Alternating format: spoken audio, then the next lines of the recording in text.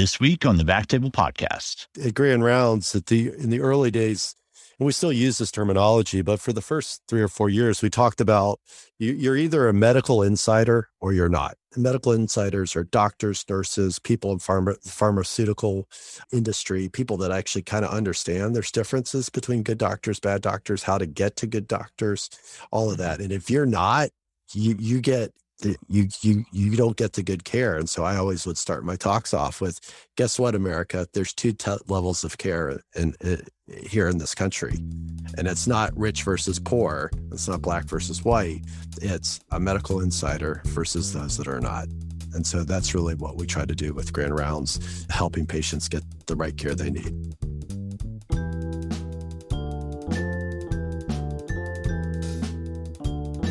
Hey guys, and welcome to the Backtable Podcast, your source for all things endovascular and interventional. You can find all previous episodes of our podcast on iTunes, Spotify, and on backtable.com. This is Brian Hartley as your host this week. I'm an interventional radiologist living in Silicon Valley and also co-founder of an early-stage medical device company. This is our next installment in the Backtable Innovation Series, where you will hear stories from physician entrepreneurs who helped shape the endovascular field through medical devices. Before we dive into our topic today, just want to say a quick word from our sponsor, RadPad. RadPad radiation protection products, developed by physicians for physicians and clinically proven to protect during cine and digital subtraction angiography. Don't bet your health on anything less. Trust RadPad protection for all your interventions. See radpad.com for more information and contact info@radpad.com to learn more about radiation safety CME credits for you and your team. I'm honored to introduce a mentor of mine, Dr. Rusty Hoffman. Rusty is a practicing interventional radiologist and professor at Stanford School of Medicine. He's chief of interventional radiology as well as the medical director of the cath lab at Stanford. He's also the medical director of digital health at Stanford. Additionally, he's co-founder of Grand Rounds and sits on the board. He's published over 100 scientific articles on minimally invasive treatment of cancer and DVTs. He holds 2 patents, has worked as a consultant for numerous medical device companies, and he's currently the global PI for first clinical trial testing of a venous stent. He's active in many research projects in the intersection of artificial intelligence and clinical care, including COVID-19. He was also nominated as a phenomenal father on the Today Show, which we will get into a little bit later. So, stealing a phrase from John Oliver, there's a lot to unpack here, so let's dive right in. Rusty, it's great to have you on the show. It's great to be here, Brian. All right. So getting in here, tell us briefly your path to IR and what brought you to where you are kind of here and with regards to your training and where you practiced. Sure. So thanks again for having me on the show. So I grew up the son of a pediatrician in a steel town in Ohio. I watched how hard my dad worked in the middle of the night going in to take care of patients and then obviously working all day, and decided I didn't want to be a doctor. Instead, I wanted to be an engineer that invented the next CT scans and MRIs of the future. I went to University of Illinois in electrical engineering and biomedical engineering. And after about 2.5 years of that, realized, I don't want to be an engineer. I think I'm gonna go back to maybe that doctor thing. So went to medical school at Ohio State and got a great education, and then did my residency at Johns Hopkins in radiology. I was really drawn to the technology of radiology, thought about cardiology, thought about the ICU, and then felt like IR was the thing I was the weakest in. So I should probably get good training in that if I was going to go out in private practice and do procedures on patients. Got accepted into Stanford program at the height of the stent graft mania and helped, do thoracic and aortic endografting at the time. And finished that, went to Hopkins and was there for 5 years doing a variety of different things, first in man studies, a lot of animal research, device development, and then came to Stanford in 2006, where I've been, taking care of patients, working with my awesome faculty and fellows and trainees, working in medical device as well as digital health realms. That's great. And you mentioned you started getting into medical devices. You said you were at Hopkins at that time. So how'd you get started? A lot of docs are interested in devices, but there's never a clear path to get involved. So I'm always interested to hear people's stories there. Yeah. So I actually started getting involved in medical devices as a second year resident at Hopkins. So, and one of the things I find with doctors and other doctors are used to being like, oh, you got to go do this. And then that's when you're a doctor. You got to go see these patients. And at the end, when there's no more patients, that's the end of the day and you go home. A lot of doctors have the hard time of like starting things. So when people come to me about like, how did you get into entrepreneurship, device development? I'm like, you just need to just start doing, just start doing. Mm-hmm. Like, and so as a second year resident, I was in a case in interventional radiology at Hopkins, and we were trying to size a wall stent to put in the common bile duct. And it was a big production. The fellow that was working with me didn't know, and we're trying to measure on the screen, but there was magnification error and stuff. So I invented this. I came up with this idea for something called the AccuSizer. It was something that you could put on the patient, and it could be used to calibrate a 2 centimeter distance, and then you could use that to size stents. So I actually wrote the patent for that. I had a patent. So I just spent all this time writing it. A patent attorney looked at it. I gave him 25% equity in it, which in retrospect, I don't know what I was thinking.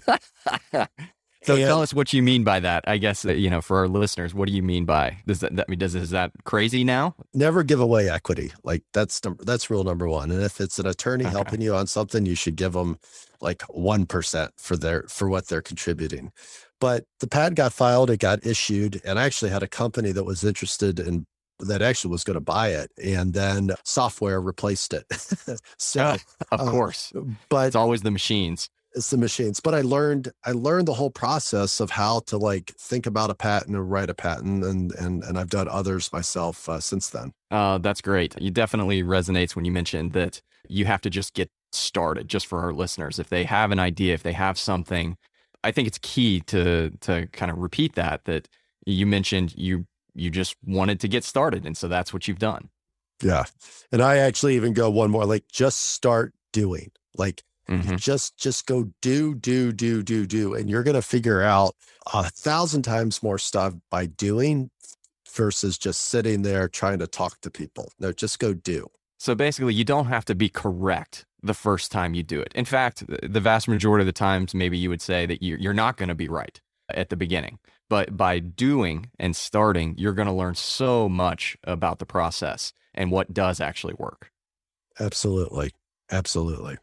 No one calls you on the phone and says, hey, today's the day you start a company, or, hey, today's the day you invent something, or today's the day you write your patent. Like you just have to decide, all right, today I'm going to write my patent for that idea I've had in my head for the past week or 2 weeks or month or whatever that may be. And by writing it, you actually probably learn more about it as you begin the process. Absolutely. Okay. All right. And tell me, maybe what are some other devices that you've kind of had a hand in over the years?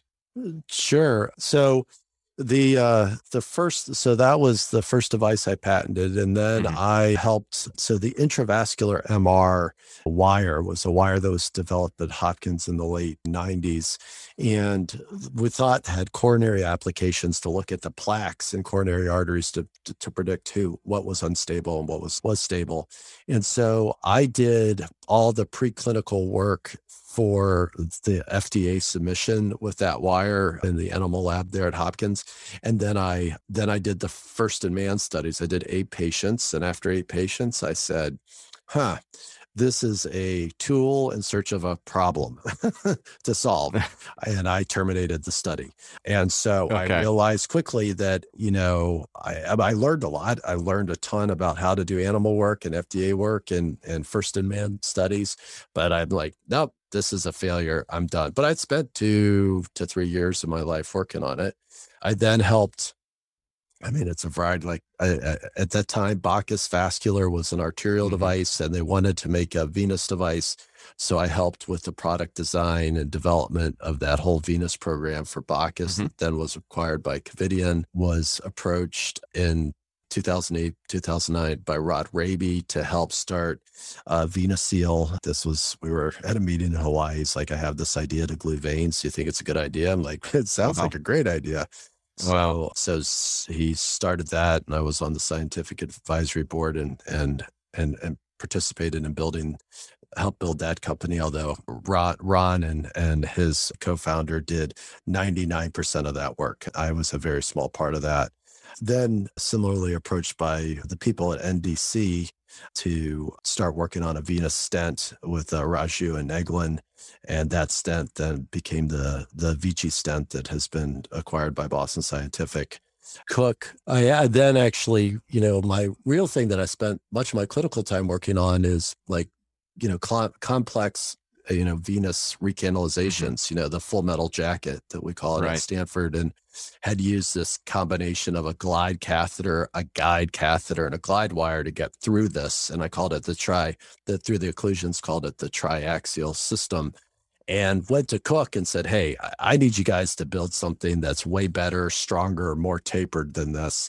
And they liked the idea, so I partnered with that. And what was it called again? It's called the Triforce. It's okay. It's the only, it's I don't actually know the exact label, but the labeling of it from the FDA, but it's what I use for all my chronic venous recanalizations. It also works great for biliary recanalizations, ureter recanalizations, and then the bane of all IR doctors on the planet, GJ tubes. It actually helps you get out. It helps you get out the pylorus. So did that, and then Cook had me be their PI because of that work. Helped design the clinical trial for the Cook Silver Vena stent, and then in parallel to this, I started Grand Rounds, a health tech company, and have been watching that grow and been part of that company. Yeah. Okay. That's a great segue. I'd love to hear about your journey to Grand Rounds. So can you tell the listeners what is Grand Rounds? Because it is very different from medical device innovation. This is more health tech, digital health. So if you could tell us, what is Grand Rounds? What's your value proposition, et cetera? Who are your clients? Sure. Yeah. So Grand Rounds is a health technology company. We employ, 700 or 800 people and are responsible for over 6 million lives. Everybody that works at, Walmart, Amazon, Comcast, the ice road truckers in Alaska. Basically what I realized was through the personal journey with my son, and also being an expert physician, these chronic venous recanalizations that I did, and people would fly from all over the world for me to rebuild their venous system, was people didn't understand how to get access to good care. And then they also didn't understand the financial side. So Grand Rounds now is this big company. We go to large self-insured employers and say, your people need clinical and financial guidance for when they interact with the healthcare system. And we can do that at scale for you and your people, and it will lower costs significantly. And so the genesis of this idea was basically how to do expert remote opinions for people that wanted a second opinion. So, Sally gets breast cancer in Topeka, Kansas, doesn't know what to do other than what her local oncologist says is appropriate. She comes to Grand Rounds, her employer pays for it, so it's for free. And then Grand Rounds gets all of their medical records, creates a summary, and then sends it to Dr. Famous, one of the top 10 or 20 people in the country that's on the cutting edge of breast cancer research and treatment. And that expert then writes up an opinion right back to the patient at the level of the patient to answer all of her questions and guide her on next steps.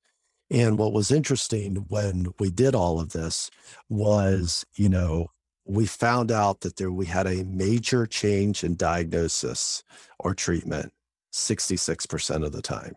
It was crazy. And we actually followed the claims through people that got treated versus not, people that followed our recommendations. We could show that if you got an expert opinion, on average, we saved the payer, which at the time is the employer who's paying for healthcare, about $9,000. Like Walmart. Yeah, like Walmart, like $9,000. So that was our first entree into this world of benefits, and Comcast was our first big first big client, followed by Costco.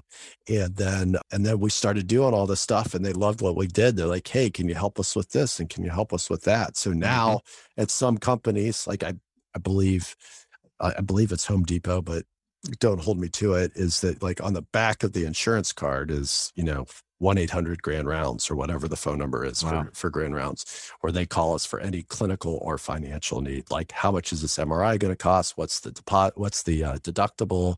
What does Lovastatin do? Or Lovasartan do? All of that stuff. It's pretty cool. Wow. I'm not underestimating when I say you've made a huge impact. And you were a practicing physician, and you still are, but you were a practicing physician when you came up with the idea for Grand Rounds. And I think, what the listeners would like to hear is, why did you come up with the idea for Grand Rounds? Where did this come from? What was the impetus for this? Yeah, it was really my lens as an expert physician and as a father and as a husband. As an expert physician, people were FedExing me boxes of their records and CDs for me to try and figure out whether they should fly from Ireland to Stanford or Australia to Stanford or Egypt to Stanford. And it took me, I had no workflow. I had no IT system to do all this. It was incredibly kludgy. And I knew, like, number one, it was taking a lot of my time. It was probably not compliant with state licensure laws. And then also, these are only the people that were smart enough to figure out that, Dr. Rusty could do this. So there's a huge wealth of people that just, if they could figure out how to get to me, I could help. So that was that piece. Then my son developed aplastic anemia and was unclear exactly, he was 8 years old at the time or 9 years old at the time, whether or not he should get a bone marrow transplant or a medication to treat it.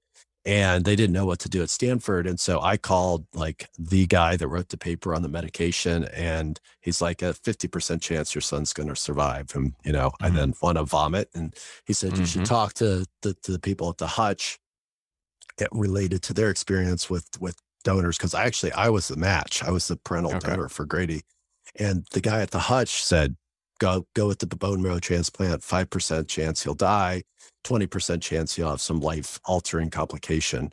And so we went with it. And he, he's now a normal 17-year-old kid that was surfing 10-foot waves yesterday and, a straight A student. So, wow. His story would be very different if his dad didn't happen to be the professor and chief of interventional radiology that could reach these world experts in a matter of literally the same day. These people called me back. They're like, hey, professor from Stanford's calling. I think I should call him back.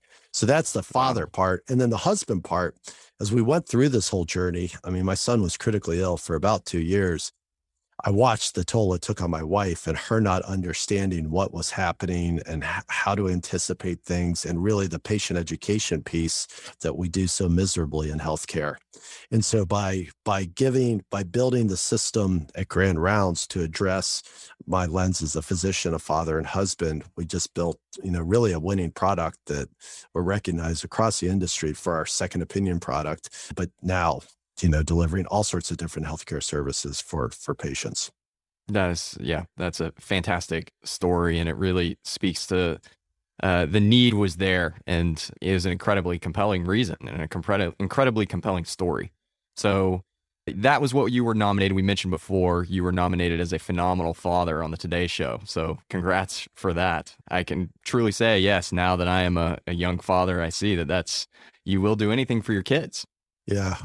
Well, it was really cool because Grady nominated me, so he did it, and then when I won it, it was kind of a hoot to have them come out and videotape the family and the like. Yeah, but it was truly a family effort. Like, but the survival of my son was related to my wife and my 2 other boys that helped support Grady through the whole thing. Fantastic, and also, it really just speaks that if you hadn't been who you were, the chances of you finding that out, all the information that you needed to save his life, that would have been really hard. You would have had a different road. Oh, for sure. At Grand Rounds, in the early days, and we still use this terminology, but for the first 3 or 4 years, we talked about you're either a medical insider or you're not. medical insiders are doctors, nurses, people in pharmaceutical industry, people that actually kind of understand there's differences between good doctors, bad doctors, how to get to good doctors, all of that. And if you're not, you don't get the good care. And so I always would start my talks off with, guess what, America? There's two levels of care here in this country. And it's not rich versus poor. It's not black versus white. It's a medical insider versus those that are not. And so that's really what we try to do with Grand Rounds, helping patients get the right care they need. Very compelling. And that's a great story. I want to end it there. Thank you so much, Rusty, for sharing your story and the motivations behind what you do. And hopefully maybe we can get you back on the show here to talk a little bit more in depth about your experience with Grand Rounds. But thank you so much. Sounds good. Thank you very much for having me, Brian.